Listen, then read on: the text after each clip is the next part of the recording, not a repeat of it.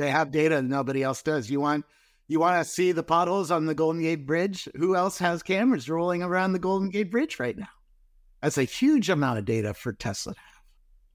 So we start thinking about it. If there's an accident on the Golden Gate Bridge right now, where would you get information, right? Where would you get video or a nerf of the burning car on the Golden Gate Bridge? Tesla's going by every 5 seconds and can even stop and start shooting videos. And if you have 3 pictures of a burning car, now you have a neural radiance field that you can walk around with in augmented reality glasses. So think about that one for a second. Dear friends, it's Kurt Derdix, and welcome back. If this is your first time listening, then I'm so glad you found us. This week, I'm excited to share my conversation with my friend, Robert Scoble, the trailblazing tech blogger, aka Scobleizer. Robert Scoble started writing about tech from his perch in Silicon Valley in the 80s and went on to be an evangelist at Microsoft and Rackspace. Robert's brand became the first to see it guy. He was the first to see Tesla, literally ride number 1 with Elon. You could see it all on Engadget. First to see Instagram, Uber, Siri, and so many other tech companies. Robert's now using his expertise to consult with startups as we head into the spatial computing revolution, a broad category of virtual and augmented reality, along with robotics and autonomous vehicles. Robert had a pivotal part in my early career when in 2009, he invited my little startup CitySource to do an interview for his blog. This interview catalyzed meetings with some of the top VCs in Silicon Valley, helped us get funded in what at the time was a nuclear winter of funding post-Great Financial Crisis. Fast forward to 2017, Robert got canceled by the New York Times in a very public, embarrassing part of the Me Too movement. This experience blew up his life and his career. And Robert, to his credit, has spent the last 5 years picking up the pieces and rebuilding, and he's now doing his best to make a living amends. Robert gets real and honest about what gifts this experience gave him and how he's been able to help others that have dealt with similar situations. Also, for what it's worth, I did some digging with the community in Silicon Valley about what Robert did, and he got drunk at a party and slapped a woman's butt. The folks that I spoke to that are close to the situation said the woman has a reputation for attention seeking and used this opportunity to get her 15 minutes of fame. This does not discount the fact that what Robert did was wrong. He freely admits that he fucked up and what the consequences of his actions have been. But after doing the work and walking through the steps, hearing his honesty demonstrates the growth. And my own experience in helping my dad get sober and watching my father rebuild and become a beacon of light in his community gives me hope that Robert can walk a similar path. The paradox is that oftentimes our deepest pain gives us our power and our best gifts. And that's what the show is all about. We're all human. We all make mistakes. You know, if we can get accountable and get real and clean it up, humans are usually pretty forgiving. And I refuse to live in a world where we cannot be redeemed. If you've been a Scoble fan in the past, I think you'll find this interview to be worth digging into. For anyone interested in surfing the emerging future, his analysis of what's on the horizon is prescient and well worth absorbing. Please go to curtyd.com to subscribe to my newsletter and see what special content I've created. And on to today's show. Here's Scoble. Robert, so good to see you, my friend. Yeah, I'm so excited to be on your show. Where are you today? In San Jose, in my home in Silicon Valley. Yeah, I love your home office setup. It looks great. I'm right in the middle of the kitchen. My wife works at home too. She's in her office in the back, and I have my space out in the middle of the house. So.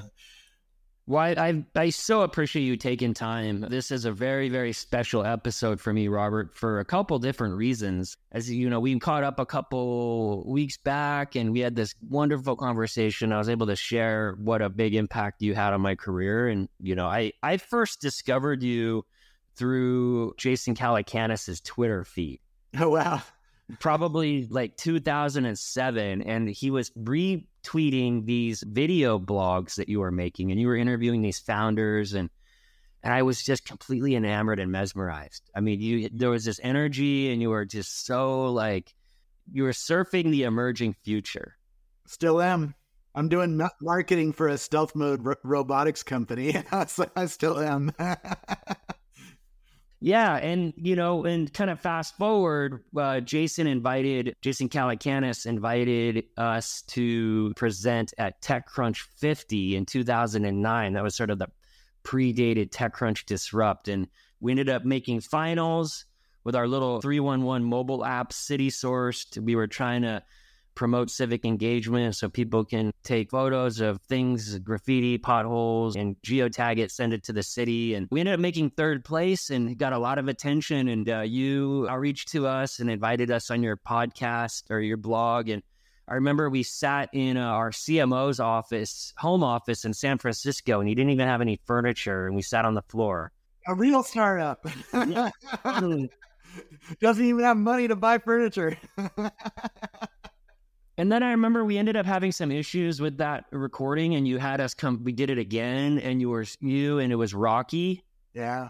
And you guys were so cool. And it was like, for me, it was like, wow, like this was a big milestone and a lot of validation. I would imagine that my story is pretty common for folks that were trying to break into the market, getting to some time and to be on your show as a big validator. And that actually helped us. From that, we got calls from Sequoia and you name it, and a lot of relationships. Even now, my best customer at Hunt Club is Mark Dempster, former head of marketing at Sequoia. And we took a meeting with him very much in part because of your blog. So I thank you so much. Thanks. No, that's the good old days now. Yeah, back then the media landscape was quite different. I mean, now you have Twitter's all built out and Facebook and LinkedIn. Back then, there wasn't strong channels for startups to get their ideas heard by people, right? Yeah. I was the first one to link to TechCrunch, right? So my blog was around before TechCrunch, before Product Hunt, before Angel List, right? And, Y Combinator, I don't think they even started, right? They started later. And so there was just not that ecosystem for startups that there is today, Yeah. So I think that's a great segue, Robert, to rewind a bit. So catch us up. You grew up in Silicon Valley, right? Yeah, my dad was an engineer, and he got a PhD at Rutgers and moved us here in 1971 to work at Ampex, which made the first VCR, made recording equipment, tape recording equipment. We don't even use tapes anymore. What the hell is a tape? But yeah, that's what got us to Cupertino, California in 1971. And this little company called Apple started in 1976, Do you remember your first computer? It was an Apple II. In fact, we built Apple IIs at home. My mom had a job with Hildy Licht here in the Valley. She's still in business. She does contract manufacturing with housewives in the Valley. And so Apple ran out of manufacturing capabilities in their own factories. And so they hired Hildy Licht to build extra motherboards. And my mom had a whole setup in the kitchen, and she would solder the boards, and the kids would earn an allowance by stuffing the boards. So I've seen quite, hundreds of Apple II motherboards in my day. Yeah. Yeah, it's a fun story. But yeah, my dad bought an Apple II in 1977, and I was at Junior High in the first computer club in Cupertino, and they bought Apple IIs in 1977. Wow. Talk about ground zero and sort of, kind of right place, right time in the right community. Were there, similar to how you had a big impact on me and even folks like, I worked at Esri, you got to work for Jack Dangerman, CEO there for a long time, and big impact on my career. Are there people that you met early on that were that for you? In 1989, I was at West Valley Community College, and I kept seeing a car with the license plates of Woz. And that's Apple's co-founder's car. And I was like, what is Apple co-founder doing at a community college? That's not where you think you would find, somebody who started the richest company in the world. I started waking up earlier and earlier until I got there before his car did. He's a very very structured person. He parked in the same parking space at exactly the same time every morning. So I started meeting him at his car. I got an interview with him for the school newspaper because I was a journalism student back then, and started studying with him, and then pitched him on, hey, can I get on your list for old computers? Because I know you get hand-me-downs because you get the latest stuff, you know. I mean, back then in '89, he showed me his dye sublimation color printer. It cost $45,000. It was the first color printer I'd seen.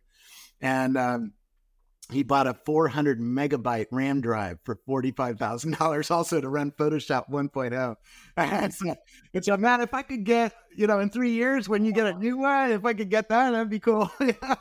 And he went off. He ended up donating about $40,000 worth of stuff to our Macintoshes to our journalism department.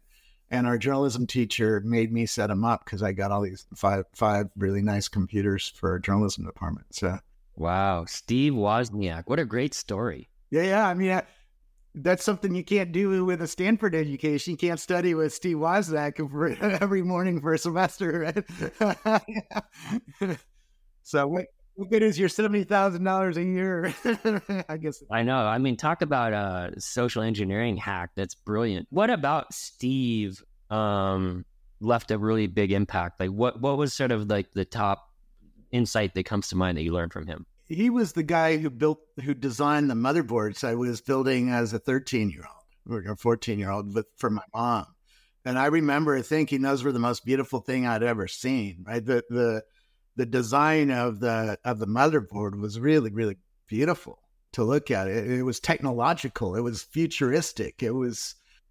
I'd never seen anything like that before because there wasn't anything like that before, right? And so, yeah, he was the last human being to have an entire computer in his head, right? Since then, it's impossible. It's impossible to even design one little tiny piece of a processor today as a human being. It's just too complex, right? So, but he's very structured, you can see his genius, how he approaches the world and how he memorizes things and how he approaches life. I mean, parking the same parking space, coming at the same exact time every morning. That shows you how structured he was, right? But is there a example of where you were able to kind of borrow from that in your approach to the world? Not there. I was a journalism student, so I always liked technology. So that's when I got to San Jose State. That's sort of where I went. I took the Macintosh skills. I got at a community college setting up 5 computers, and then I set up 100 at San Jose State. I actually ended up working for the university doing that. So it's a hard person to copy because you're not going to go and build a motherboard, and I don't have that brain, Yeah, but like for what maybe like a sort of a primitive example of that is like your Twitter list. Like you do such a good job. Anybody listening, you want to sort of get X-ray into Silicon Valley. If you're not already following Robert, go to his Twitter and check out his Twitter list. And I think that's like, talk about a systems thinking of a network. I mean, that's been many years, right? Because I still keep adding to them or deleting people, from them. If they don't, like I have a list of investors, about 5,000 investors, right? So every once in a while, every year or so, I go through the list looking for literally dead people. I've removed dead people who've died. My producer, we talked about, died a couple of years ago, right? So wow, I didn't know that. Yeah. R.I.P. Rocky. He was such a great soul. God bless. Yeah, he made a big impact on the world, and yeah.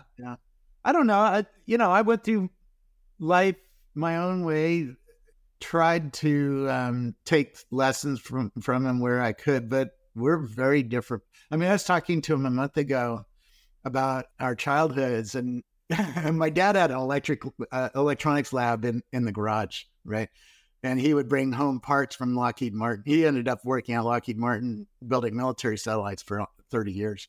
I figured out if you plugged the capacitors into the wall, so if you took a plug and unwrapped it and put the leads on the end of a capacitor and plugged it in the wall, the capacitor would blow up. And I was talking to Waz. He's like, yeah, I did the same thing. But then the difference between me and him is he can explain why it blows up, and tell you what the electrons are doing when it's going through the capacitor at a high rate, Well, I think that's a great sort of like example of part of the spirit of the show. The positioning is unique perspectives shaping the world. And we're all uniquely special. Like that's sort of the paradox, I think, of human experiences. We all have same biological wiring and the function works the same, but our experience has a lot of overlap, but we're all uniquely different. And I think that's a great segue into like your career. So you studied journalism at San Diego State. No, San Jose State. San Jose State. Yeah. Because it was on the bus line from my dad's house. Didn't have the money to buy a car back then. What about journalism captured your imagination, or what was it that moved you down that path? I was actually trying to study computer science at the beginning because my dad always wanted me to get a technical degree, right? And because he was an engineer and saw the degree took us out of poverty and to the place where I'm talking to you right now by going to school, right? And so he wanted me to do the same thing. He wanted me to get a technical degree, a degree in engineering or something like that. And I tried, and I got through 2 years of calculus, right? Because computer science, you need a fair bit of math to really do stuff, that's useful. I just didn't like the math. I hated the math. And then the 89 earthquake hit, and that gelled it for me. I like writing stories. I like telling people what the news is. I like, reporting. I like meeting people. I like understanding new things. The computer science just wasn't working for me. And so I switched in 89 from trying to be a computer scientist to journalism. And since then, I've interviewed, thousands of entrepreneurs all over the world. So, like you're one of them. Yeah, absolutely. It's about 6,000 people I interviewed. It's crazy. Later, I got a job at Microsoft and was in the strategy and evangelism team. Even there, I interviewed 600 employees at Microsoft from Bill Gates to the janitor and a bunch of people in between. And so that's a pretty unique view of the world. I don't know any other human that gets to do that unless they're an executive, and they have to meet with a lot of people. But most everyday employees don't get to meet 600 people inside of a big company and understand how it works. I love that. What was special about Bill Gates? Oh, he's so smart. He inhales information and he can spit it back to you 6 months later. He just has a photographic memory, a memory that a brain that's pretty unique. By the time I met Bill, he'd been running a big company for a while, Microsoft. And so I don't know what he was like as a kid, but as an entrepreneur in the early 2000s, yeah, he's a pretty impressive person to talk with. I sat under his feet shooting pictures for 45 minutes at TED, and while talking to him about nuclear power, and he's like knows more about nuclear power than my dad did, and my dad worked in nuclear materials all his life. So he built the radiation shielding on military satellites up above our heads. That's incredible. So that's part of the spirit of the show too, is learning out loud, get to learn. I sort of feel like I'm the beneficiary of all this. I get to sort of vacuum up all these insights. Jack Dangermond at Esri has sort of a photographic memory. And I asked him one time how he did it. And he said, because he was oriented spatially, he's a mapping guy, cartographer, and there's sort of this, I think the Greek orators did this, to sort of the palace of the mind and everything sort of in a spatial orientation, which I think we'll get into more spatial discussion later. No, but they're called memory palaces. And I took a Dale Carnegie class, and that's one of the techniques they used to help you memorize things. If you put it in a physical thing and put words on the physical things that you're building in your mind, you can memorize things like they would say, take a coffee cup, put a word like, Kurt is the name I need to remember. It's on my coffee cup, right? It's easier for your mind to remember things that way. Yeah, there's some kind of neural connectivity. I wonder if in the future there'll be some kind of Google Glass augmentation where we sort of have a little filing cabinet where some of this stuff goes. The people who are building augmented reality know the memory palaces very well when they're thinking about how can you augment the human brain and help people remember things that way. Yeah, absolutely. Soon you won't even need to remember where your keys are. Yeah. Well, thank God for Find My Crap on my phone here. Yeah, my keys are over there. I have an air tag on my keys. So you'll never lose my keys anymore. No, it's amazing. Douglas Merrill is here in LA, and I've known him for a while, and he was former VP of engineering at Google early days. He wrote a book about, I can't remember the title, but it was all like he had all these hacks on how to use Google, and it was sort of like a precursor to this idea. Like even, using email, Google Gmail as a way to just send yourself little notes so you can remind yourself things. And yeah, it's wild. I think the imagination of what you could think of is a beautiful thing. So you worked at Microsoft. That was a great gig. And then you worked at Rackspace for a long time as well, right? I actually left to join a media startup that's gone now, but that was interesting. Jeremiah Ouyang and Steve Gilmore, who's now at Salesforce, we're all in that startup. And John Furrier ran the startup. He now runs a different company. So yeah, a lot of things happen in a little tiny startup. And then in 2009, when the .com bust happened, I was working at Fast Company and had to lay off Rocky. And Rocky got the job at Rackspace and then called me up and said, "You got to come to Rackspace with me." And I'm like, okay. It's like the Fast Company gig is really miserable. So let's go. So what year was that, the Fast Company? Around 2009. Yeah. Okay. So that's when I met you. I met you in 2009. And that was an interesting time because that was sort of the Web 2.0 was coming online. And the rest of the world was really going through struggles, right? Banks were going out of business. Yeah, the great financial crisis. Yeah, I mean, we ended up raising in 2010. Jack at Esri wrote us. He was our lead investor, and it was $1.3 million Series A in 2010, and that was actually kind of a big deal at the time. Yes. Remember when Color raised like $40 million and everybody says, that's obscene. That's an obscene amount of cash. How can a startup deal with that much cash? I know. And then they ended up giving it back. That was hilarious. I saw funding yesterday of $40 million. It was like nobody even cares, anymore at that kind of fundraising. Yeah, we do a bunch of work with Andreessen, and they have this new seed vertical. And there's for their $10 to $15 million seed checks. Isn't that crazy? $10 to $15 million seed. That's not seed. That's like a series. We should just rebrand everything. Like that's like Series A, really. That's not friends and family. Yeah, I don't know. It's pretty wild. Unless you got billionaire friends. I don't have many billionaire friends who give me money. So through this whole time, so when did the Scobleizer blog start? 2000. So really early. My wife and I worked at a magazine company. She wasn't my wife back then. We were working in conferences, and we were planning the CNETbuilder.com live conference under contract at Fawcett. And several of my speakers, Dave Weiner, who I actually ended up working with 2 years later, and Dory Smith told me, we should do a session on blogging, because I was talking to all the speakers and saying, what should we do new this year that we didn't do last year? The blogging is hot. I went to this new thing called Google, right? Google was brand new in 98. So this was 99. And I was like, there's only 200 blogs. What are you talking about? It's not hot. But they did start to get me to start one, and I started sharing inside, the green room, inside the industry stuff I was seeing, and it took off. I mean, Dave Weiner linked to me one time, and 3,000 people showed up. I'm like, oh, there's people reading these things. Yeah. Did Dave founded RSS, like the protocol, right? Or yeah, at minimum he popularized it, but yeah, I believe he invented most of. Yeah. So for the non-technical folks, that's really simple syndication as a protocol. It's surprising. It's the technology underneath podcasting, right? So podcasting, you get an XML file, and then it points to the download file, the WAV file, audio file.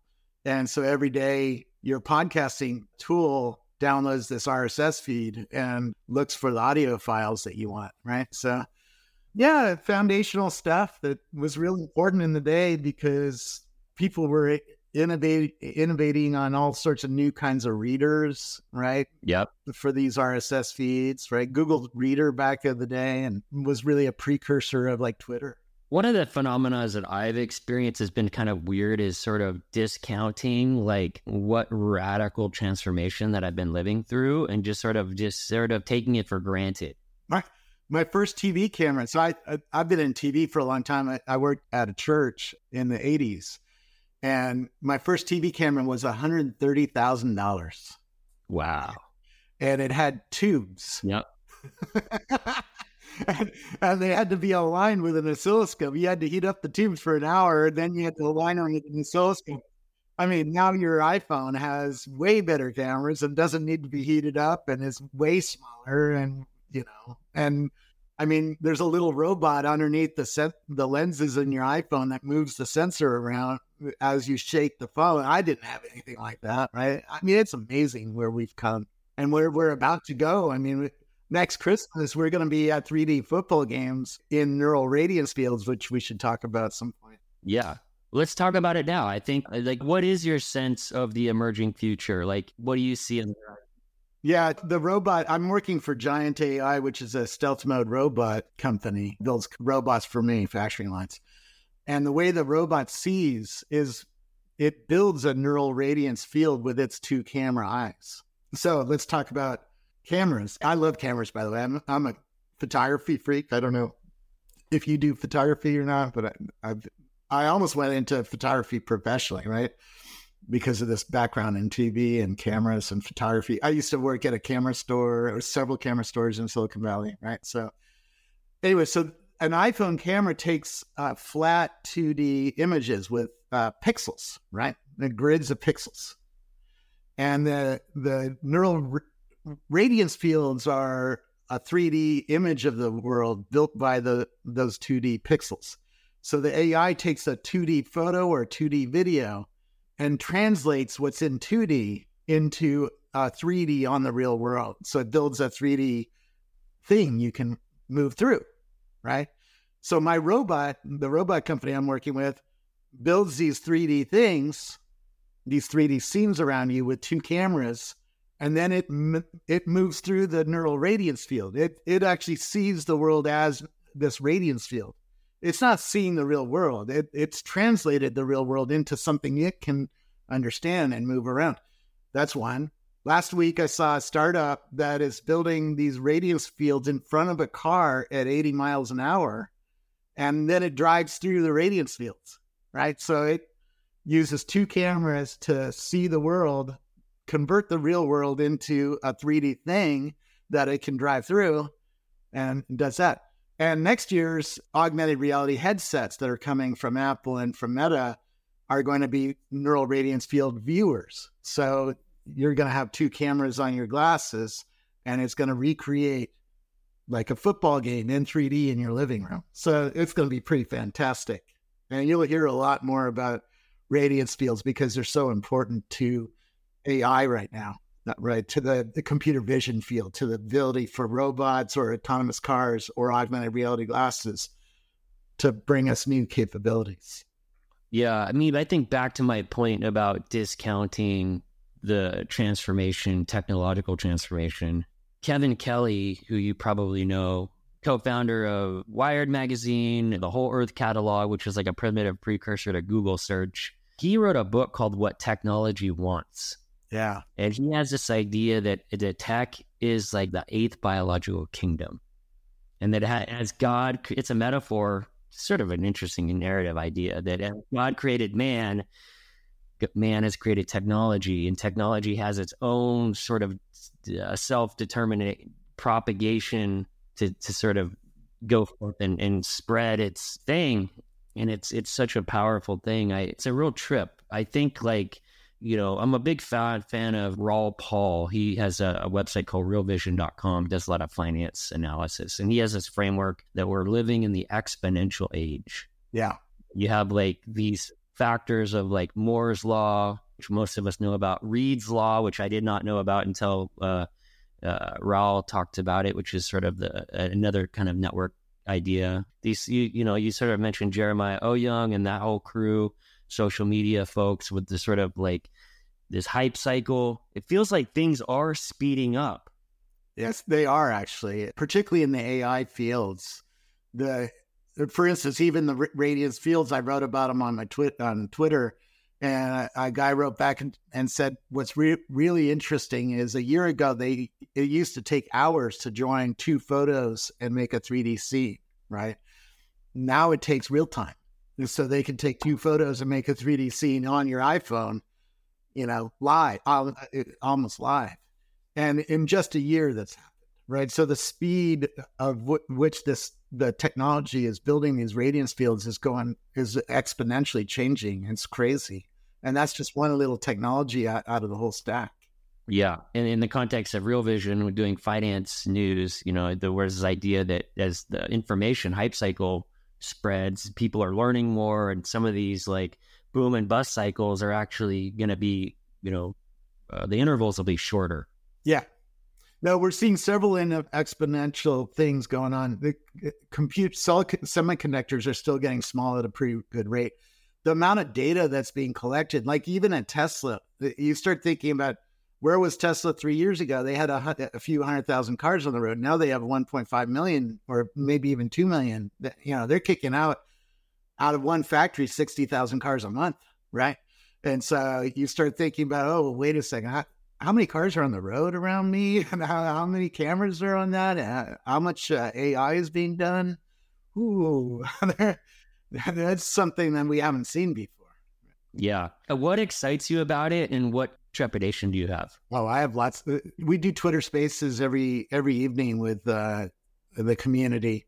There's a whole community that gets together every night and talks about this stuff. And there's a lot of downsides to this new technology. In fact, a guy who's working on them at Apple said, we're creating a bomb with this new technology. We're creating real problems, but it's a very powerful new technology.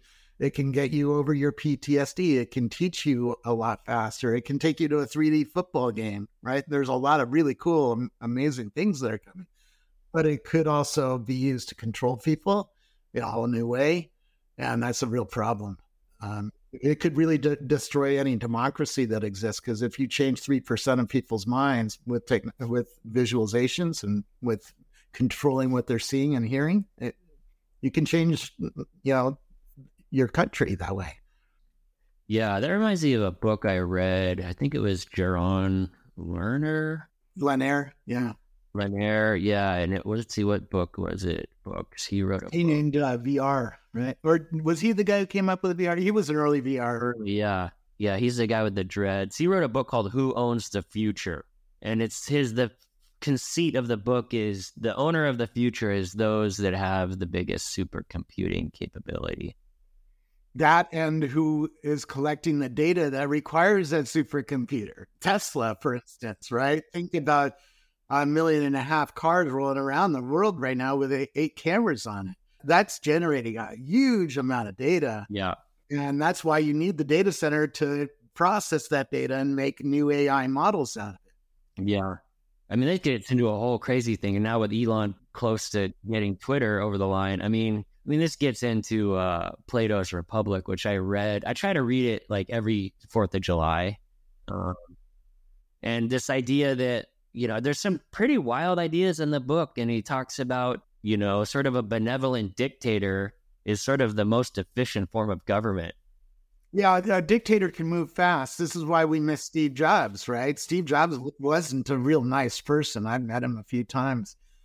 And my best friend worked for him for 11 years. He doesn't like Steve Jobs, even though he worked for him for 11 years, right? But Steve could make decisions faster than anybody else because he was Steve Jobs. Everybody listened to him, right? And nobody fought with him that much, right?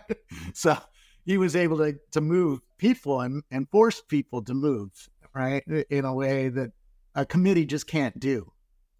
Yeah, we are living in wild times. I mean, I am a big Elon Musk fan. I know he's very controversial, but I have so much respect for the guy, and I sort of like my intuition, which is not flawless by any means, feels like if he were to sort of have this, he already, if you take this who owns the world or who owns the future idea to your point about, compute. In the context of, I've even heard him talk about AI being he has a lot of concerns about it, right? pretty local. Yeah. He sees a lot of the same problems coming that others do. And he's building it. His AI is way ahead of anybody else's. He had the first automatic tagging system as an AI. So think about your guitar behind you. To train a computer to understand that's a guitar on your wall, you'd have to train a few photos of that and say that's a guitar, that's a guitar, that's a guitar, right? In the old days, you'd have to do it 100 times. Now the AI knows that's a guitar before you even tag it. It puts guitar on automatically, and the computer vision already recognizes. I think Chooch says they recognize 200,000 objects on an iPhone. Right? Remarkable. Yeah, it's crazy. Yeah, so, yeah. Yeah, when I was at Esri, we were doing a bunch of work with computer vision, did some stuff with Mobileye. We got into a lot of stuff. We even the drone market with like Drone Deploy and companies like that. It's really, really amazing. Have you ever met Elon? Oh, yeah. He gave me the first ride in his first Tesla. No way. Your ride number one? I had number one. It's on Engadget. You can read all about it. I have pictures of serial model number one on his, on his first Roadster. Yeah, I was actually at dinner with Jason Calacanis, you mentioned before. Yeah. And Jason is really good friends with Elon and said, oh, I think Elon just got his new car. Let's call him up. He was down there in 20 minutes. It was awesome. And then we went for a race in Santa Monica because Jason back then had a Corvette. Yeah. And so we raced, and then Jason became one of the first investors in Tesla because of that. Yeah. Yeah. Well, that's how I discovered Tesla, through Jason. He had an orange, kind of the early one, which was the Lotus, was it? Or what? Yeah. Yeah. Yeah. I think he had a really early Tesla S. Yeah. And I was over at the office, and Tyler Crowley, who's one of my best friends, and actually how I know Jake, a great episode. He was on the show, episode, I think 10, talking about he lives in an island in a resort out in Thailand. We call it Tylerland, but that's a whole nother. But they gave me a preview of the car. I saw it and I was like, oh my God, this is amazing. And I guess I got an early preview that it was about to get announced as car of the year. So I ended up buying some Tesla stock at like $30 a share. Ooh, good job. I know. Steve Jurvetson, who's the other early investor, bought it at 2 cents a share. Right. He invested millions of dollars in Tesla at 2 cents a share. Think about that. Right. It's like, wow. Yeah. Jason brought his brother-in-law, Ryan Scott, into the early stuff. Ryan's a good friend of mine. Yeah. So I was sort of aware of Tesla pretty early, and it's been incredible to watch. I'm rooting for the guy. I sort of, I feel like he's like a true live Tony Stark, Iron Man. I just watched a video. There was an update yesterday of this full self-driving beta, and I watched a video of somebody who drove it through Berkeley's small streets. It's just absolutely amazing. I mean, it goes through something so narrow that it tells you I'm folding in my mirrors to go through this thing, right? And it's like literally 6 inches from walls on both sides. It figured out it could actually fit through the wall, through that small space if it folded in the mirrors. I mean, what's coming is insane. Computers are going to take over. And once you trust in a self-driving car like that, with your life, with your family's life, you change as a human being. You change how you think of technology from that point on. Yeah, I wonder, like, there's this idea of the overview effect where astronauts, when they sort of see the Earth, and then there's that photo. I remember being a kid and seeing an image of the Earth. It really changed me. It was like it's almost like I was doing mushrooms or something, where you have this expanded consciousness. I wonder if there'll be kind of a similar effect that's sort of analogous to that. I'm sure there's some academic wonky term for it, but there are, particularly if you get into biology, medicine, if you start looking at the human cell, the pictures I'm seeing of human cells now, I'm even on LinkedIn, there's a guy who retweets the latest imagery of the human of cells, of things that are really small, really changes your whole perspective of what are we? We're really trillions of little machines that are all wrapped together in a humanoid form, it's pretty remarkable. Behind me is IBM Research up on the hill. They have a machine there that lets you move a single atom across a piece of copper, right? And once you do that, and once you see that you can actually see what an atom is, that really changes your mind too. It's like, wait a second, I'm not seeing the real world even around me. This is not the real world. This is not the atomic world. We can't sense the atomic world unless you go over to that machine, right? Like all your guitars are actually vibrating right now. If we could see the atomic world, we would see the little atoms vibrating. Well, I think there is, like, I mean, at some point, a couple episodes ago, I had credible human on the show, and he's running for governor in the state of Arkansas. And his name is Chris Jones. Chris Jones for governor. And he's a PhD from MIT, studied nuclear engineering and urban planning. He's a black guy, studied math and physics at Morehouse, where black college that Dr. King went to. He's also an ordained minister. And we got into this whole discussion about, like, is there a world where physics and religion sort of intersect? And it was a pretty wild discussion. Go to the Worldwide Telescope on the web. That's a free resource that Microsoft Research built. It takes 30 different telescopes and puts them on a website that you can fly through the universe. And you start thinking about how many billions of light years things are that the Hubble telescope can see. It starts changing your ideas of how what are we? What is the game here? It's a big game. You know? What do you think Elon's tapped into that has given him the insight and the energy? Like there must be some sort of leverage that he's been able to sort of like figure out. I mean, I've heard him talk about him reading that book when he was on this trip when he was young. You know, The Hitchhiker's Guide to the Galaxy. A friend of mine put it this way: Elon studied economics and physics in school. And economics is the laws of man, right? Because that governs us. Money governs us, right? And physics is the laws of God, right? What did the forces create for us to be part of? You know, understanding that is really understanding what other people call God. I don't believe in a sky being, a thing that's up there. I don't believe in that, but the forces that created us are evil, and you better understand those if you're going to build a rocket company or a car company or a boring company, a digging company. You better understand them in physics at a deep level, right?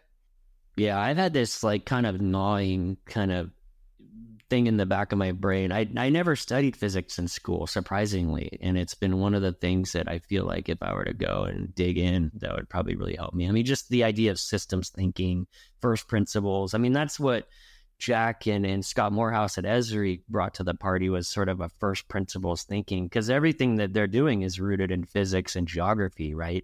You know, very math based. If you go over to CERN, where the web started, and see the sensor arrays there, that they're huge. They're like 10 times higher than my house, right? So think of 10 houses stacked on top of each other. That's a sensor, right? Yeah. It's insane. But the people who run those sensors are studying how particles collide and what happens after the particles collide, right? That's what the sensors are there for, to understand how particles disintegrate as they crash into each other and what forces are underway there. They talk a language I don't understand. Even after hanging out with them for 3 hours, I still don't understand it. It's like I can grasp pieces of it, like quarks and all sorts of stuff. But it's a real interesting field. Yeah, I'm a big fan of Brett Weinstein. He's incredible. He's running Teal Capital or a VC. He's over there. He was a physicist at MIT, and he's part of what they describe as this cabal of the intellectual dark web, which Joe Rogan's a part of, Jordan Peterson, Brett Weinstein, or Eric Weinstein. I'm sorry. Eric and Brett are brothers, but Eric I'm talking about, but Brett is part of it as well. He's been on a bunch of podcasts. There's one that I'm obsessed with, which is the Lex Friedman podcast. Yeah. Yeah. And Lex is MIT engineering guy, brings all these people. He's had Elon on a bunch, but Eric, what I learned listening to him on the Lex show was that there's two branches of physics that are unreconciled. And I didn't know that. What branches are those? Well, there's like the Einstein camp, the relativity theory. And then there's this other camp of Niels Bohr, which is sort of the quantum world. They're not on the same page. Well, that'll be interesting. Yeah, to see. How do they get on the same page? Because someday somebody's going to win, right? And write a science paper and get it peer reviewed and prove the other side's a little whack, or combine the two approaches and say, this is a theory that combines them. Way over my pay grade. Do you have a framework around spatial? Or talk to us about spatial. Like, why? I mean, I think a lot of the stuff we just talked about with AI and the imagery and all compute is probably good sort of context. But what's your perspective on it, and what are the right kind of questions I should be asking you about spatial? Oh man, I don't even know. That's a good one. I mean, I got into spatial because I went to Munich and met with the founders of Metaio, which is an augmented reality company back 10 years ago. Apple bought them after I visited. And so they are really running they set up the augmented reality program for Apple, right? So they got bought, and then that team set up the whole thing. We haven't even seen really a product shipped from yet, right? They showed me monsters on the sides of skyscrapers 11 years ago, and we still don't really have that. I mean, Snap is showing how that works, but in glasses, only a few people can get with really shitty optics. We're not yet into that world, but you can see that soon we're going to move from computing on flat pieces of glass to computing everywhere, right? I'm sitting in a grid of volumetric pixels, right? Millions, millions, and millions. Every little piece of space has a volumetric pixel there, right? A computer can keep track of that. I can't.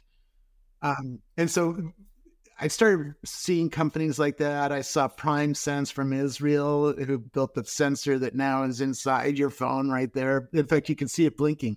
See Yep. The camera can see it blinking. My human eye can't see it blinking, but the camera can see it blinking. And look at how often it's blinking. Yeah, it's like persistent blink. And what it's doing is putting a pattern of data on, it's putting a grid of little laser light on your face and making a 3D model of your face as it's looking at you, right? Doing all sorts of stuff. And it's blinking. Look at how fast it's blinking. It's just sitting there. Hey, where's your face? Give me your face, right? Yeah, it's not blinking as fast, no. No, it blinks different speeds, based on how much you're moving the phone and what can it see, right?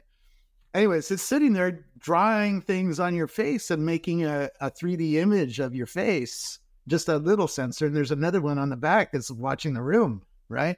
So it can sense what the room is, building a 3D map of the room. We're heading into a new paradigm of computing where we're not looking at flat screens anymore as much. We're in computing. And this is how your robots work now. This is how your autonomous car works. This is how your augmented reality glasses will work in the future. And this is how your virtual beings that are coming next year, because we should talk about that maybe. That's going to be the fun thing. It's like, are you going to fall in love with a virtual being? I can see. Yeah. That one, what was that one? You have a permanent friend with you all day long that knows every fucking thing in the world, right? You can ask it we already have a thing that we can talk to all day long and gives us answers, right? That's the new kind of computing. So yeah, that kind of computing with these glasses that are coming. Is there a label that you call this? Like my friend Amber Case, who worked with us at Esri, we acquired her firm. She's been talking about this label of calm technology. I don't know if it relates to it. I think it's sort of in the background. Is there a label that you're calling this stuff that's sort of persistently hidden?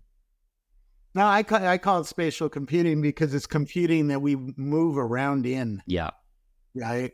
Instead of having to pick up our computing and look at it, we can talk to it and it can show us things, right? In 3D space, in 3D. We don't yet have a good example of that. I mean, I do have a Microsoft HoloLens, but most people don't, right? Have that. And most people don't have a Magic Leap or an Nreal pair of glasses yet. They're not paying attention to this new field yet. Yeah. Yeah, it's coming, and it's a big one. It's a big change for human beings, right? Bigger than the phone was. And think about how our daily habits change just by getting this little device in our hands, right? Yeah. Well, I think that gets back to this theme that I've mentioned a few times of sort of discounting and taking the transformation for granted. In the iPhone, I thought it was cool, but I didn't really get how big of a deal it was. I don't think I was first in line for the first iPhone at Steve Jobs' store. We had an idea it was a big deal. If we knew what was going to happen, we would have started Instagram right there in the store line, right? Somebody else did that 2 years later. Right? It took 2 years for Instagram to happen and 2 years for Uber to happen, right? If we were standing in line and started working on Uber, we probably would be millionaires today, right? Yeah. Well, that's was with City Source. We were like, all right, this phone we can do like, it has location, we can take a photo. Like that was sort of a novel thing. We were trying to use the tech as a lever to get people to be more engaged with civic engagement. In hindsight, we probably should have gone down like kind of a next door path. We ended up getting the business sold, by the way, a couple of years back. I mean, think about a Tesla car rolling by a pothole. Doesn't it have the ability to see that pothole? Doesn't it have the ability to say there's a pothole at XYZ 3D space? Doesn't it have the ability to report that to the government now? So your idea is just early, right? Yeah. There's an information product that they could have government subscribe to 100%. Yeah. There's a Tesla driving across the Golden Gate Bridge every few seconds now. Yeah. You go out there and start counting Teslas. It's literally every 5 to 20 seconds. One's going by. So you start thinking of, what can that thing see that human beings can't even? It can see a pothole forming, right? And measure how fast it's growing. And so it knows exactly the date to make sure you fix it by, right? Before it starts damaging cars, because it can watch the growth of this pothole over time. Yeah, there's certain stuff the city might not want to know about because it puts them on notice. They might not have the resources to fix it. Maybe that would be a Twitter list, potholes around the world. You can watch the potholes from the Tesla cars, and soon Tesla glasses. By the way, Apple's not going to be alone. There's glasses underway at Amazon, Tesla, NVIDIA, Snap, and a whole bunch of Chinese companies like Pico and Real. I mean, there's a lot of things coming in the next few years. That's going to be great. A couple more questions there, and then we'll kind of round out to the show. Like, who are you bullish on as far as spatial computing in the consumer space? And Tesla. They have data and nobody else does. You want to see the potholes on the Golden Gate Bridge? Who else has cameras rolling around the Golden Gate Bridge right now? That's a huge amount of data for Tesla to have. So we start thinking about it. If there's an accident on the Golden Gate Bridge right now, where would you get that information? Right? Where would you get video or a nerf of the burning car on the Golden Gate Bridge? Tesla's going by every 5 seconds and can even stop and start shooting videos. And if you have 3 pictures of a burning car, you have a neural radiance field that you can walk around with in augmented reality glasses. So think about that one for a second. Have they mentioned trying to monetize the data and sell it to folks? Not sell it. They're building augmented reality glasses. So they're going to monetize it that way. And he's buying Twitter. So now he has distribution for information, right? So if a Tesla car is building you a neural radiance field of a car wreck on the Golden Gate Bridge or anywhere, it can put that on a new kind of 3D map, a new kind of thing that you're walking around in your living room if you wanted to. That's crazy. And certainly if you're in the Cybertruck in 5 years and it's doing this, you're going to be able to see why this traffic just stopped and watch the car burn down and watch the fire trucks show up. I mean, it's going to be that crazy. Our Home Depot just burned down, right, in South San Jose. How many Teslas saw that thing burning down? Thousands. So do you think, but isn't there going to be a mechanism where as a Tesla owner, you have to like opt in to allow your data to be shared with the public? Yes. And you'll do that because it'll be cool. You're probably not wrong. And by the way, you're not thinking right. In a few years, this thing is fully autonomous. There's no human being involved. Elon Musk will say, go and grab me some data. Yeah, totally. Most of the owners now, some people say, no, I don't want that. But those people don't buy Teslas. There's a camera staring at you in the Tesla. Right? So if you're a privacy freak, don't buy a Tesla. That's not going to be a good outcome for you. Well, I think that's a primary conceit of Silicon Valley's product management community, is that privacy erodes with convenience. We're about to erode a lot of privacy because soon we're going to be wearing devices with 2 cameras in our homes, and that already can see every item. So it knows that's a Cuisinart coffee maker over there, and that's a Sony TV, and that's a June oven over there. It's going to know where all of those things are in 3D space, and it's going to know all sorts of stuff like what food brands do you buy? What do you hold? What do you touch? What do you look at? There's going to be eye sensors in these things. So you start putting that together, it's like privacy's really fucked. Like if it wasn't fucked before, sorry for the bad language. Yeah. No, it's fine. It's going to be super fucked. It's super fucked, right? It's like, wait a second. And like even Amazon, right? I have a Ring doorbell. That's Amazon. Amazon gets to see me coming in my house every time I walk up to the door because it tells my phone, oh, there's somebody at the front door, right? It's over. It's like, what? We're just going to keep shooting the privacy horse in the head until it's really good. All right. So let's do a quick little rapid fire. So Amazon, what are they doing right with spatial, and where are they going to blow it?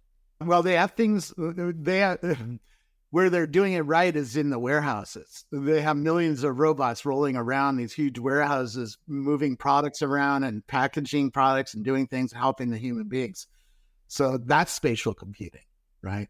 So the infrastructure that Amazon has is spatial computing. On the consumer side, they have these Go stores where they have sensors all over. If you look at the ceiling, if you go into one of these stores, it lets you go in and grab a package, grab a bag of chips and walk out of the store without paying for it. It charges you automatically on your phone, right? But there's sensors all over the ceiling that are watching you, right? Cameras and 3D sensors. There's even weight sensors in the shelves to help the AI realize whether you pick something up, whether you put it back on the shelf, et cetera, et cetera. That's spatial computing because it's computing in space. It's computing you're walking around and in. So that's a retail store that Amazon's doing. Someday they're going to take that to your house. They're going to have automatic shopping because they're going to know how much milk I already buy a lot of things on Amazon, right? Well, then they have AWS too, so they have such an advantage. Yeah. Well, I bought some more AWS stock on sale this last week. Or no, Amazon. I mean Amazon. Yeah, same thing. Yeah.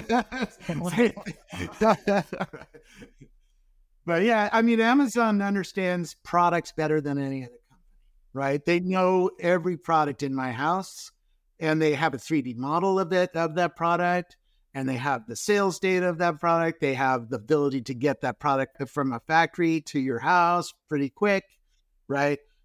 They have that infrastructure, and very few other companies, even Walmart is copying them, right? Is following. Where's Amazon's Achilles heel?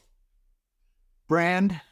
The DNA of the company is a retail kind of company, i.e. the profit margins are very small.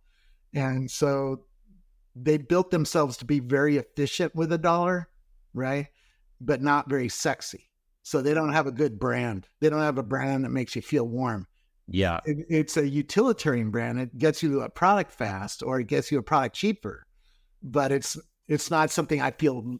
I'm not wearing an Amazon logo on my shirt right now, right? Why? Because this logo, the Apple logo, means warmth and something nice to me. Amazon is like a utilitarian brand. It's colder and doesn't have that same warmth. So that's going to keep them from competing with Apple head on, right? In Apple space. But Apple can't compete with them because Apple doesn't have warehouses with millions of robots rolling around, right? So these two companies are going to be interesting to watch as we get into this new 3D computing, into this new spatial computing. Same question for Apple. What's their advantage and what's their Achilles heel?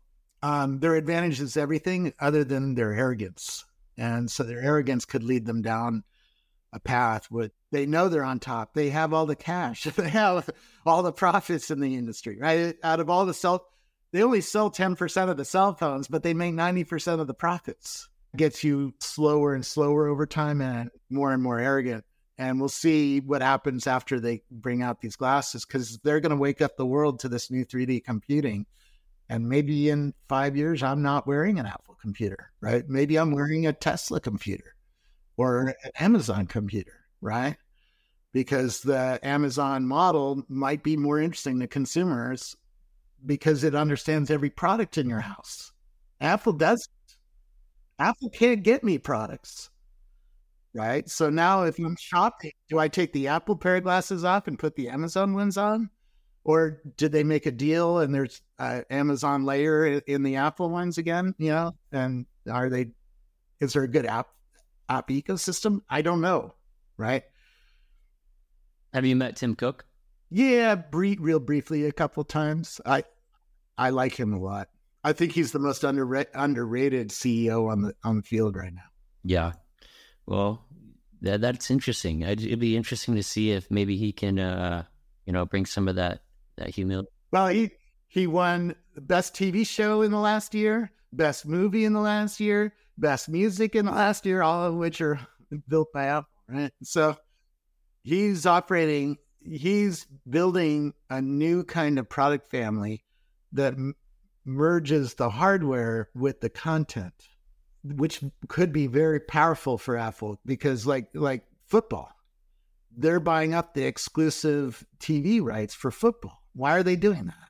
Because they know that soon we're going to be watching football in devices in 3D, and they're going to disrupt TV, right? But he also has fitness. He has hundreds of fitness videos every week, right? He has fitness videos on dancing, Pilates, biking, weightlifting, right? Martial arts. Nobody else does. Yeah. And it's up with your Apple Watch and your rings. The rings are on your screen. And so as you're exercising on your exercise bike, it's playing games with you. It's like, oh, you just closed your loop. Yay! Right? Yeah. Yeah. Well, so we're recording this May of 2022. NASDAQ is down, I think, almost 20% for the year. Tech's having a big sell-off. Apple's been really resilient. They haven't really had as much pain as the rest of the market. I actually bought more Apple this week too. So they're down a little bit. They at the high, they were almost 180. Now they're 150 or something like that, right? Apple on sale. Everybody's on sale, but Apple is staying up. You're right. Apple, yeah. Like Facebook dropped 30% or something like that, right? Apple's dropped a bit, but not as much. And so Apple, why is that happening? Because the market knows a major new product is coming, and you never bet against a company that has a major new product. This product that's coming next year is the most expensive product of all time in any industry. So when Apple announces this, you're going to hear about it, even if you live on a dirt floor in Mumbai. You might not be able to afford it, but you're going to hear about it. And that's going to open up the industry for other approaches, cheaper approaches to get the reach. Yeah. Do we know what the product is? Oh yeah. So it's a headset. It's sort of like this Apple AirPods Max headphone, right? It covers your ears and it covers your eyes. And then it puts you into an IMAX movie theater. Wow. Or it puts you into new augmented reality games where you can play new games with your family or friends in 3D in your kitchen. Going to be pretty mind-blowing. I'm a musician. It'd be awesome to be able to record just remotely and get sort of like a virtual band. Well, the headphones are going to be surround sound, and there's bone transference speaker on this new product that's going to give you really good music. Well, people who listen to music are going to like this headphone. Cool. Epic. It's going to let you hear music in Dolby. Apple has invested a lot in Dolby Atmos already. Spotify still doesn't have a Dolby Atmos system. They don't have any Dolby Atmos. They're shitty music compared to Apple Music, right? And so when the headphone comes next year, you're going to really understand why that matters, because the band is going to be all around you. Epic. Do we know what the product's called? The rumor is it's called the Apple View because it's a radiance field viewer. Cool. Full circle. So you want to go to the Taj Mahal and walk around? Pull up your Apple Viewer, right? If you want to go to Washington, D.C. and walk around the Smithsonian, pull up the Apple Viewer. You want to go to a concert? Pull up the Apple Viewer. You want to go to a Harvard classroom and learn something? Pull up the Apple Viewer, right? So this is, anyways, whether or not it's successful, it's going to be the most expensive product launch of all time. So it's going to be a big deal when it happens. Facebook, same kind of, what are they doing with spatial? Obviously Oculus, and what's their Achilles heel? Meta's Achilles heel is they don't have a phone in your pocket. And that comes straight from, I went and met with John Carmack, who works at Meta, who's a fellow at Meta, important person at Meta. And he said, I think we need to do a phone. We might need to come out with a phone because this is a real advantage for Apple, because Apple can put the 5G radios, a huge battery, right? And a bunch of GPUs in here, a bunch of math computers, and a few other things, and have a controller, right? In the future, I'm going to be using this as a controller to shoot things or type things, right? The phone really is going to be a big advantage, and Facebook doesn't have that. So they're having to try to compete with Apple, and it's everybody who's seen both says it's not even in competition. Apple's going to completely cream Meta, except for one thing, price, because Meta is advertising supported, subsidized. The advertising business model is going to lower the price. They're going to keep putting $1,000 bill into the product to keep the price down. So they'll get all the poor people. Apple will get all the rich people. Facebook does not have the trust. I do a lot of consumer research. That's what it's sort of my hobby. That's sort of what I've done for 40 years is understand consumer behavior.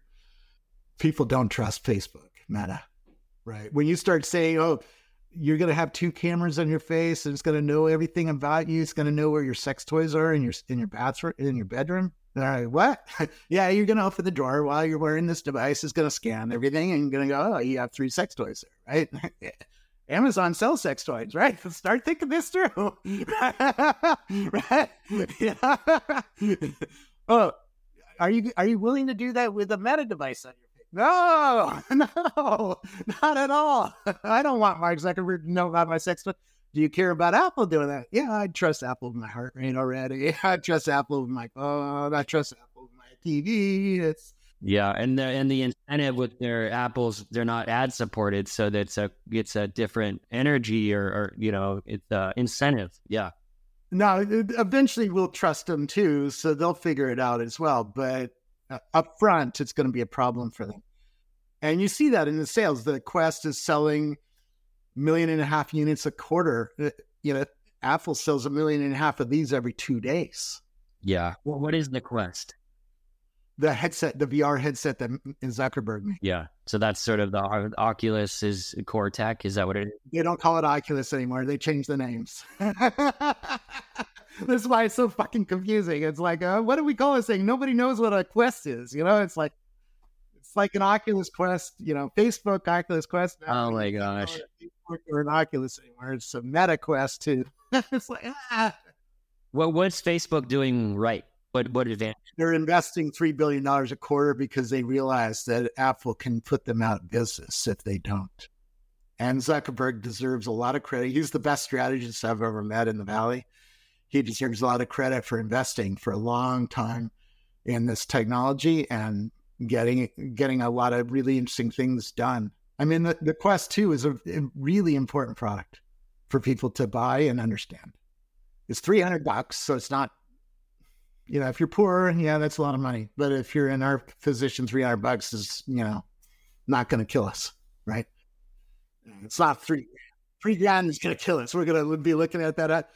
My Apple credit card has $3,500 on it, and $3,000 is like fills up the whole credit card. So it's like, Have you met Mark?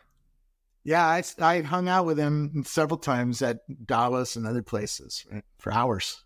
He's a real interesting dude. He's He's a really brilliant strategist.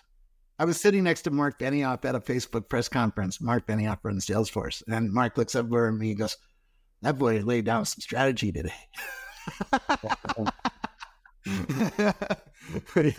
So, yeah, it's an interesting world that we are all watching these people push around. But yeah, he doesn't have the trust of consumers, and he doesn't have the hardware. One of the reasons he changed the name of the company is to try to blunt the Apple attack that's coming next year. Yeah, because now everybody understands that Facebook is a metaverse company. Wow, what the fuck? Why did he do that? Next year, you're going to understand because Apple's going to attack that. Oh, the web. In a glasses world, there's a web browser. You can pull up a 2D screen in your glasses and look at the web. But what we're talking about is soon you're going to have a digital assistant walking around with you. I mean, a virtual being, whether it's a little dog running around and that talks to you, or a robot, a little virtual robot. In a way, I'm talking crazy talk, but this is coming. If you look at Unreal Engine, for instance, they already have virtual beings and they're really pretty good. And if you look at what the AI teams are doing in search, Siri soon is going to be very conversational and be a lot more knowledgeable about the world. Right? I had dinner with the guy who runs Siri at Apple, and I asked him, what are you learning about being at Apple? What are you learning about Siri now that you're at Apple? How has your experience changed? He goes, I've learned that Google is beating us. I'm like, how do you know Google's beating us? He goes, we instrumented Google and we instrumented us, and their AI is learning at a faster rate than our AI is. And that's going to matter. Eventually, they're going to kill us. So we have to rewrite Siri from scratch to learn faster than their AI. And we haven't yet seen that Siri. The current Siri is stupid, like it was 5 years ago or 6 years.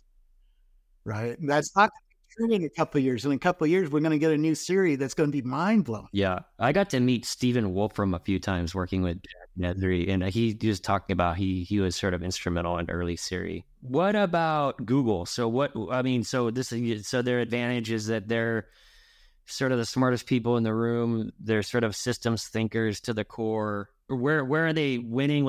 They understand human beings more than any other company because they have all of our search data. They know what search terms we use, what links we clicked on, where we went after that. They are the only ones who have that data. Amazon has 10,000 people working on Alexa to try to compete with that because they don't have the data at Amazon for all of that other stuff. They have all the data about your product purchases, but they don't have the data of what websites you search and where, what links everybody uses. Google has huge advantages. Google will come out after Apple because Apple is the only one who can educate the market. Google can't. Google cannot stick with new things. Google is not trusted with new things. Google kills things. Google pisses people off. I'm pissed off about Google Glass. I'm pissed off about Google Buzz. I'm pissed off about Google Reader. They don't stick with things that they should stick with and keep investing in. They don't. So I don't trust them. And neither does anybody else, even though I use their services every fucking day. It runs my life. My calendar's in Google. My email's in Google. My maps are in Google. My search is Google. My TV is Google. All right. Google is integrated into my life. By the way, we love YouTube TV. And we have a Samsung frame and it's so killer. Yeah, I have a Sony TV that has Google operating system running the TV. So, and I have YouTube TV running on Google's operating system. So they get me twice. They're not going anywhere, in other words. And so if Google came out with a lightweight pair of glasses that competed with Apple, my prediction is they would do more with AI than Apple could do. They will have more answers to more questions when you're starting to talk to this thing or having your digital assistant asking you for data. Like if you're trying to learn something, Google has that.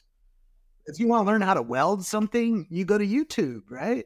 Hey, how do I weld X?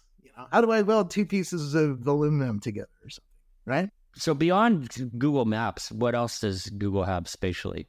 Well, the maps are big enough. I mean, they stalk you as you walk around the world with running Google Maps.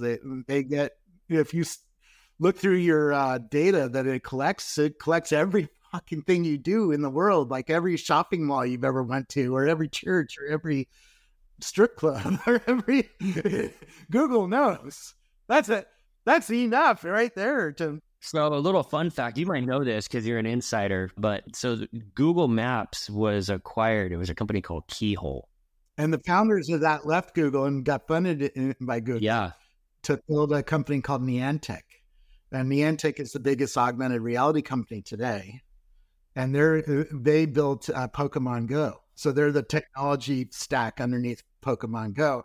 And they're using that data that they collected from all those people using Pokemon Go all over the world to build a new kind of platform for developers to build new location-based apps on the real world, right? That's where they're going. And we'll see if they can compete and survive, whatever Apple or Google does, whether it matters in a few years. But yeah, those kinds of companies get me interested because it's like, oh yeah, you're moving faster, you're iterating faster, you're already the number one augmented reality company. Yeah, Google doesn't really have that, So do they get bought back in? I don't know. There's a lot of plays still to happen. Google also invested in Waymo, which is a self-driving car company, and that collects a lot of data. Right? Mm-hmm. And is already driving in San Francisco. So I don't like their technology stack because it's an early technology stack. It can't drive down roads that's never been scanned. Tesla can drive down roads it's never been on before, even really weird and wacky roads. AI now is split into eras, right? You had the 1.0 era, which Waymo was built on. Then you had an interim era where you're starting to get faster. And now we're into this new era where the robots learn so fast, they learn in real time. They can see the world in real time and move around it like a human being does. So, yeah, it's interesting. Like in the context, I'll just kind of close the loop because I'm loyal to the Esri folks. Google actually gave up on trying to compete with them a few years back in the enterprise market. Yeah, because they don't have the infrastructure and they don't have the data. Esri has a lot of data about like shopping malls or locations, right? That Google just doesn't even think about it, doesn't care about because Google's like. Well, and they also Google didn't want to fuss with having to deal with all the client server, setups, and Esri sort of supports, versions of their software that's 20 years old. So, because it's, selling into enterprise, it'll be interesting to see where Esri is in 5 years because a lot of things are going to be studied elsewhere, right? About the real world. And so is Esri as relevant in 5 years as they are today? I don't think they will be. What advice would you give them? Partner with a self-driving car company and get a lot of data fast because you're going to need to compete with Elon. Elon can drive a Tesla via a nightclub and know how busy the nightclub is, right? Esri can't. They don't have cars on the street. Yeah. But they're also selling sort of infrastructure technology to sort of build. Their core is like map making, data. We're moving into a world where you're going to have 3D maps that are neural radiance fields, right? And does Esri have the ability to do that? I don't know. They don't have the data. They don't have cars rolling around the street. So they do not have the data that is going to keep them relevant. So get the data. That's my first advice is how are we going to get the data? How are we going to get Esri to compete with this in the future? Got to hook up with GM or somebody, and get some data from some self-driving car company or hook up with Tesla and license their data. And do their special sauce to it. Yeah. Where Esri, their core, like one of the things they could do is basically build a dashboard to ingest all of this data that the cities could use. The problem is location data is about to radically change because of the robots and because of the augmented reality glasses. So I don't see how it remains relevant or as relevant as today. Because tomorrow a new thing's coming and they don't have an answer to it. So if I was working there, I'd be like, that's job number one, to have an answer to that. Otherwise, we're going to go out of business. Right? That's what happens with paradigm shifts. Big companies go away. And that's the lesson. We should look back at WordPerfect and Borland and RIM and Nokia and realize when a paradigm shift comes, it does away with big companies that are important. Yeah. So they better get a fire under their ass and figure out how to remain relevant to this new world that's coming. Yeah. Well, I think that's a good segue into NVIDIA. So I bought some more NVIDIA on sale, and I'm just really, really excited about them. What has you excited about them, and where are they winning, and what's their Achilles heel? You should pay attention to Omniverse. That's their new strategy. And Omniverse does two things. It joins the GPU compute that NVIDIA has on data centers. They have millions of computers that are joined together with fiber optic cables. And VMware and NVIDIA partnered to make virtualization of that block of computers so that you can see one big GPU in the cloud, right? And have access to a huge amount of AI compute, right? So now we can train a model that does all sorts of weird shit up in the cloud. And that's going to be real important soon, and I'll explain why. They tie that with the digital twin of the real world, the radiance field view of the real world. So compute plus radiance field makes Omniverse. Omniverse runs robots, augmented reality glasses, autonomous cars, and these new virtual things that are going to be rolling around with us, right? Or are going to be in our 3D space, all with one Hydra that controls it all. So now NVIDIA has a way to get data from an augmented reality headset or an autonomous car or a robot or a virtual being rolling around a neural radiance field with you, right? That's a huge amount of data coming into a mothership. And that's going to let NVIDIA launch glasses. In fact, they just showed them off last week. Their prototype is really thin. It does a lot of things. Keep in mind, what's happening with computer is also real interesting. On your phone, you have a lot of computers here in the phone, right? You have a GPU, you have a CPU, you have a lot of memory on your phone. In the future, all of that is probably going to be in one of those NVIDIA data centers.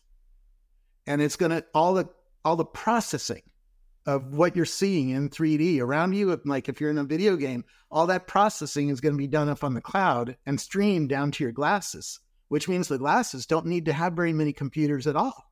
They can be very, very small. All they need to do is display, collect the 3D image from the cloud with an antenna and then have a display. Very small computers compared to what's in my phone, right? Because all the work is being done up on the data center. Make sense? So they're going to be able to come out with some mind-blowing augmented reality glasses, and they have the whole system to run it. Who else has the whole system to run it? Not many companies. Yeah, their developer program is really strong, right? They have the best neural radiance field producers. They have the strategy. They have the GPUs. They have the compute. They have the engineering. They have a lot of things. They have autonomous cars rolling around Silicon Valley, right? So they're playing with a lot of things. That's their strength. The weakness is the consumer doesn't really know them as a brand. Sure. Right. Isn't that something in the kid's computer? I don't. Yeah. Or the Bitcoin miners use for yeah. And it's not a strong brand. So they have to create that brand for consumer if they're going to sell glasses against Apple or Tesla. I mean, here's another one. I know who the CEO of NVIDIA is, right? Yeah, you read my mind. I don't know who the CEO is, and I'm in the market. And you own stock in the company, right? Yeah, totally. Right. So compare that to Elon Musk, who has 90 million followers on Twitter and owns Twitter now. It owns distribution, right? Distribution of news. So are we going to hear about the Tesla glasses or the NVIDIA glasses? Are we going to think about buying the Tesla glasses because we just bought a Cybertruck? What's the reason we buy the NVIDIA ones instead of the Tesla ones? I don't understand that yet. So that's sort of, if I was working at NVIDIA, I'd be thinking about how do we build a brand that people understand on the street and feel like it's so much better than the Tesla or the Apple or the Amazon or the Snap glasses. Yeah. Who is the CEO of NVIDIA, and have you met this person? I have not met him. Mr. Wong, I think his name is Jensen. I've seen his. I've been at his keynotes. They're pretty good. He's smart. Obviously, he's running a major company in Silicon Valley that's leading the future, and he'll be important. Even if he doesn't win with consumer with the glasses, he's going to be important because a lot of developers are going to build with Omniverse, right? If you're building a robot, I would be looking at Omniverse. If I'm building augmented reality thing, right, I'd be looking at Omniverse. If I'm building a autonomous car, I'd be thinking about it, right? And he'll win enough of those deals to matter. So I think your investment's pretty safe. It's certainly not going out of business. So just hold that stock. That's the holder. Yeah. So Jensen Huang founded NVIDIA in 1993 and has served its inception as president, CEO, and member of the board. Starting out in PC graphics, NVIDIA helped build the gaming market and largest entertainment industry in the world today. Yada, yada. Well, this is amazing. Like, what a incredible survey of your career and of sort of the emerging future. We didn't even touch on anything I did. Yeah. You got a little salt on the meal, but you haven't even figured out the meal yet. Well, one of the core themes of the Curdy D show, Robert, is humanizing success. And I've shared some of the challenges I've overcome, with helping my dad get sober from drug and alcohol problem when I was in college. I actually pull out my chip. Where's my chip? Yeah, I staged an intervention. Yeah, he told me F you, and we didn't see him for over a year. And finally, he hit rock bottom, and he was the episode number 1 of the Curdy D show. I was with my dad, and he had just celebrated his 21st sober birthday, and it was pretty special to be able to tease him that his sober birthday was old enough to drink, and we both had a good laugh about it. And now he's just an incredible, beacon of light to the community. How does he start his day, by the way? Because I've heard a lot of people who've done that, survived sober for decades. And then there's some commonalities. I want to see if your dad figured out, some of the commonalities of how to wake up and how to start your day. Yeah, he has a very, very consistent journaling practice. He gets up in the morning and he journals for a half an hour every day. I have to start doing that. That's a commonality I hear from many people, both successful people and people who have hit rock bottom and dug themselves out, right? Yeah. Well, I know for me, like if I'm not meditating in the morning, I become a grump and I lose that little couple milliseconds to be able to be more responsive. If I don't meditate, I become reactive. And what kinds of things does he journal? Does he journal like gratitude? Yeah, I think just, I could ask him. I need to ask him and find out. I'll text you. Yeah, that's a commonality among people who've become successful in their lives, right? That they do this kind of process. One guy told me that most people who are running big companies wake up at 5 in the morning, and there's a reason for that from your brain perspective. And then they start journaling, meditating, exercising, right? Then they go to work. Yeah, I get that clearing. Well, having said all that, what's a challenge professionally or personally that you overcome that you're comfortable sharing? And what gift did that challenge give you? My career blew up 5 years ago, and the New York Times reported on that I assaulted a woman at a party while drunk. I don't remember it that much, so I don't remember it at all, truth be told. But yeah, that blew up my career, radically changed my career, radically changed how people react to me, what kinds of things I get invited to and stuff like that, right? Makes it very hard to get a job. What's the gift it gave me? Empathy for other people. Now I look at the world very differently than I did 10 years ago. Still a work in progress, though.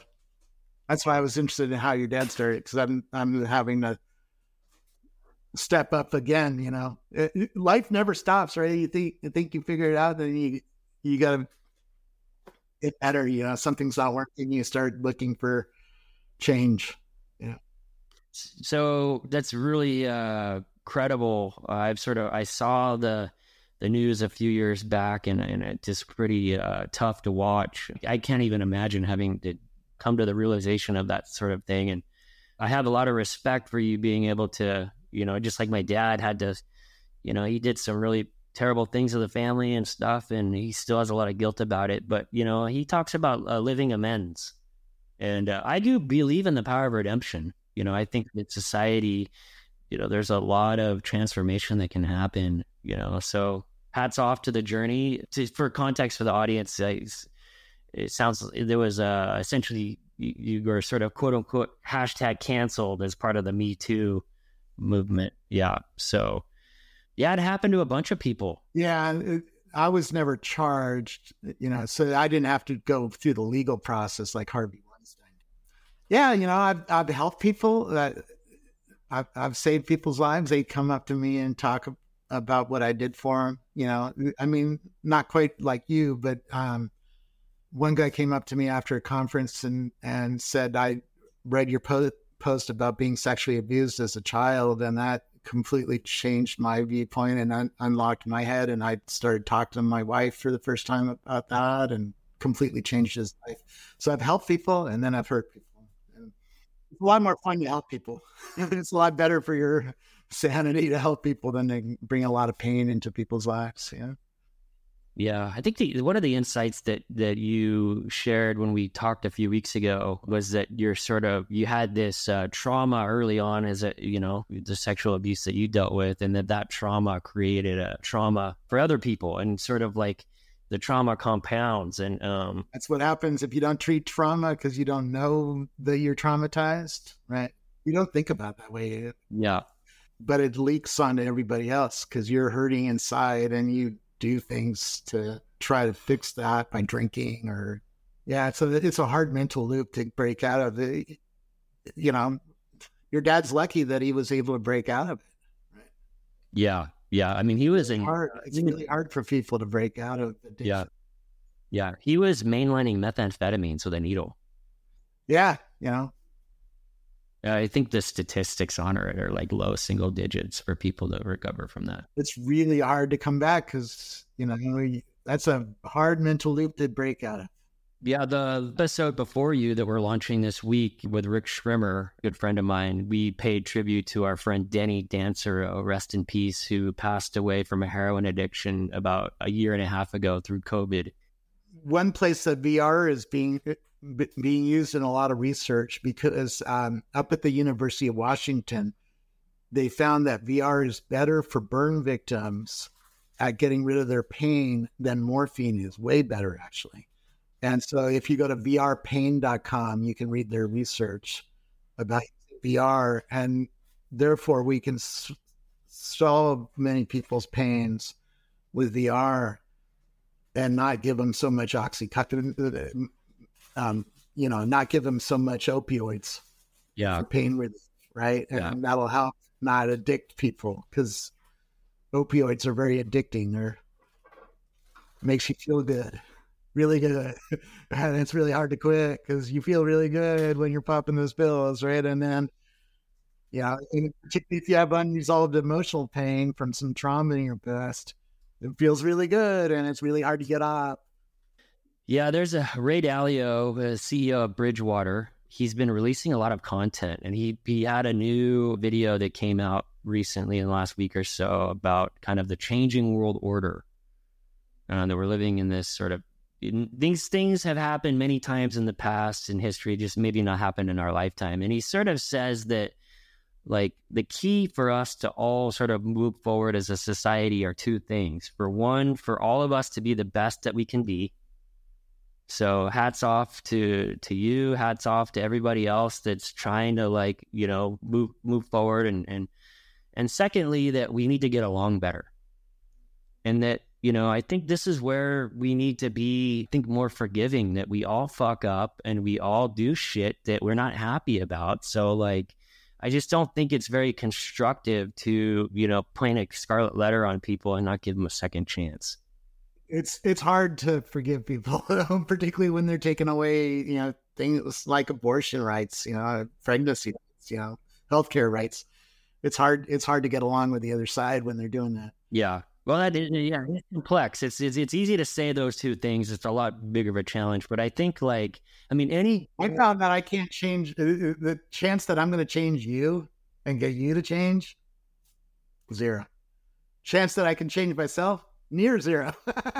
So, but it's better than changing you. I can change myself. I can't change you at all. So, yeah, I think I'm a big Ryan Holiday fan. He's been writing a lot about Stoicism. He studied with Robert Greene, and he had an Instagram post yesterday that was really simple, profound. He says, like, the core of Stoicism is to have really high standards for yourself, and then just let everything and everybody else give everybody a lot of grace and a lot of slack, and that's sort of like a good path. So I wish we ran things by the data, but we don't. Many of us have different belief systems, and that informs who we are. And it's a hard one. I used to be very religious and on that side of the fence. So, in a way, I'm hating myself if I hate you. I was that way for a decade. So, it's like. Robert, you've been so generous with your time. There's a couple of last round rapid fire questions we'll wrap up. So if you could have any band play, a singer, songwriter, rapper, play any venue, anywhere in the world, past, present, or future, who would it be and where? I wish I could have seen the Beatles. Sweet. They're not necessarily my favorite music to put on the Sonos at the moment. I've seen 150 professional musicians from the front row, or closer, actually, because I had photo passes, so I was in front of the front row a lot of times. So I don't have a lot of needs in terms of music. If you where would you want to see the Beatles? Like any venue that you'd love to see them? Any venue, It sounds like maybe like a VR applicant, VR venue. Oh, they're bringing back to life old, like Ray Orbison is playing concerts around the United States right now on augmented reality screening, with a real band. So, it's crazy. It's crazy what we're doing for it. Yeah, well, I think this is a question I ask at the end of every show, and it's you just totally gave me a mind meld with the fact that, maybe this question actually, there's a world that, who knows, maybe there's a VR playlist in the future I could create to give all the past guests that said a venue and a place, and I could send them the opportunity to go do it.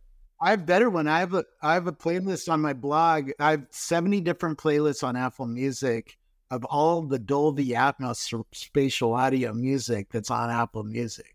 It's like right now it's 25,000 songs. Cool.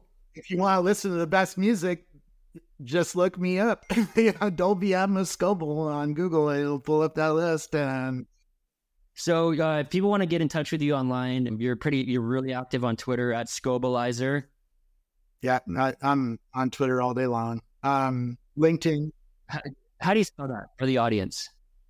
Scoble is my last name, Scoble, and then add Izer, Scobleizer. On the webs. Robert, and I have so much an appreciation for you. I appreciate who you've been for me in my career, and I know for so many others. And the little thing I can do to pay it forward is my pleasure. And I hope you have a wonderful week, man.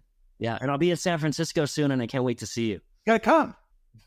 We're an hour and 15 minutes away, but we can come up and see you, or you can come down here. Sounds good.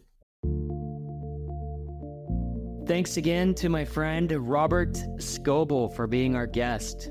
I so appreciate his humility, honesty, and his sense of the emerging future. And I'm excited to see what Robert does next. I'm at Curdy D on Twitter and Instagram, also Kurt Deredix on LinkedIn. Till next time, Curdy D loves you. Thanks for listening. To review the show notes for this episode, which includes a summary, key takeaways, and any links mentioned, visit CurdyD.com. Be sure to follow or subscribe wherever you listen to podcasts to be notified when new episodes go live. Stay tuned for more unique perspectives shaping the world on The Curdy D Show.